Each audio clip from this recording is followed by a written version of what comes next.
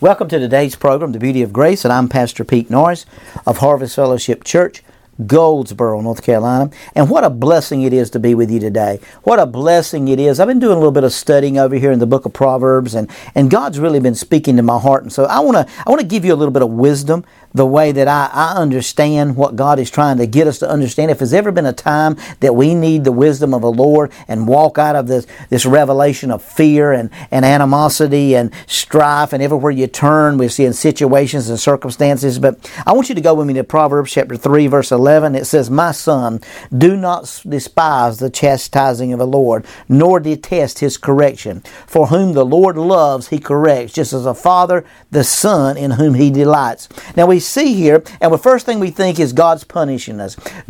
This word chastising is a word that is a Hebrew word that means to train. In other words, God's allowing situations into our life that are going to teach us to trust Him. You know, God doesn't put sickness on us. He doesn't break us. He didn't take us through poverty.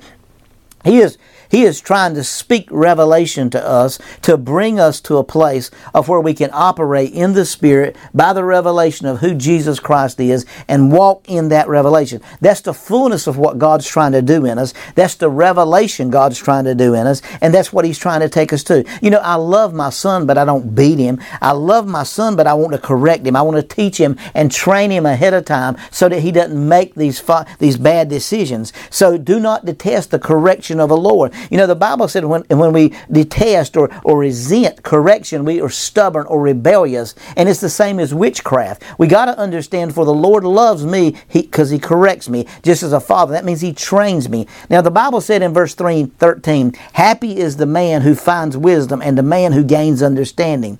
For wisdom proceeds are better than the profits of silver, and her gain than fine gold. Which is wisdom, is more precious than rubies, and all the things you may desire cannot compare with her. The length of her days," talking about wisdom, "is her right hand, and in her left hand are riches and honor. Her ways," wisdom, "are ways of pleasantness, and all her paths," wisdom, "paths are peace. She," wisdom, "is a tree of life to those who hold a hold of her, and happy are all who retain her." In other words, you get wisdom. The enemy comes in immediately to try to take that wisdom away from you. Well, let's talk a little bit. What is wisdom, Pastor? Well, wisdom is the ability to discern the differences in situations and to discern the differences in people.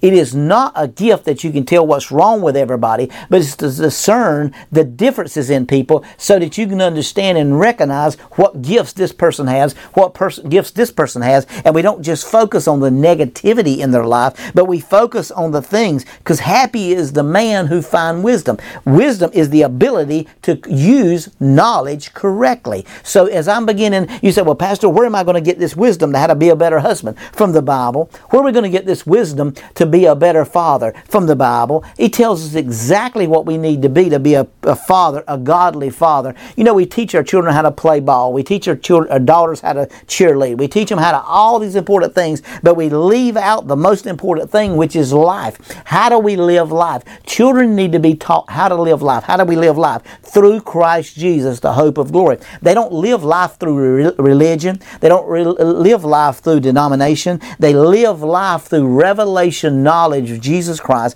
and His Word. This Word is the most powerful force on the earth. John 17:17 says the Word of God is truth. We need to bind this Word around our neck. Let not mercy and truth forsake us. Let's stand on the Word of God regardless. You know, I hear people talk all the time, and they're talking about, well, this runs in my family, and this runs in my family, and this runs in my family. And I know all that's true. I believe in genetics. I believe in things are hereditary. I believe in all that. But I also believe that the Word of God, He said, "I'm the author and the finisher of your faith." What I've started in you, I'm going to bring to completion. The things that I've started in your life, I'm going to bring to completion. We need to find our purpose in life and stand in that purpose and begin to speak that revelation over and over and over in our lives. Just because somebody's 75 doesn't mean they got to throw up their hands and quit. Continue to live. Continue to stretch. Continue to be everything that God intended for you to be. Don't talk old. Talk revelation. Talk young. You may be perishing on the outside, but the inside is being renewed over and over and over and over.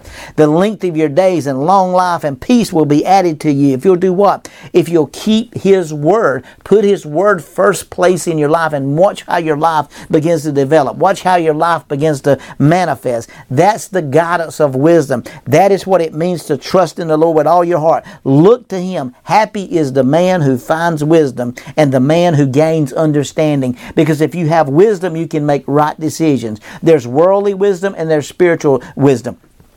You got to have some worldly wisdom, but you also got to understand the spiritual wisdom. And the spiritual wisdom is what brings revelation. That's the beauty of grace.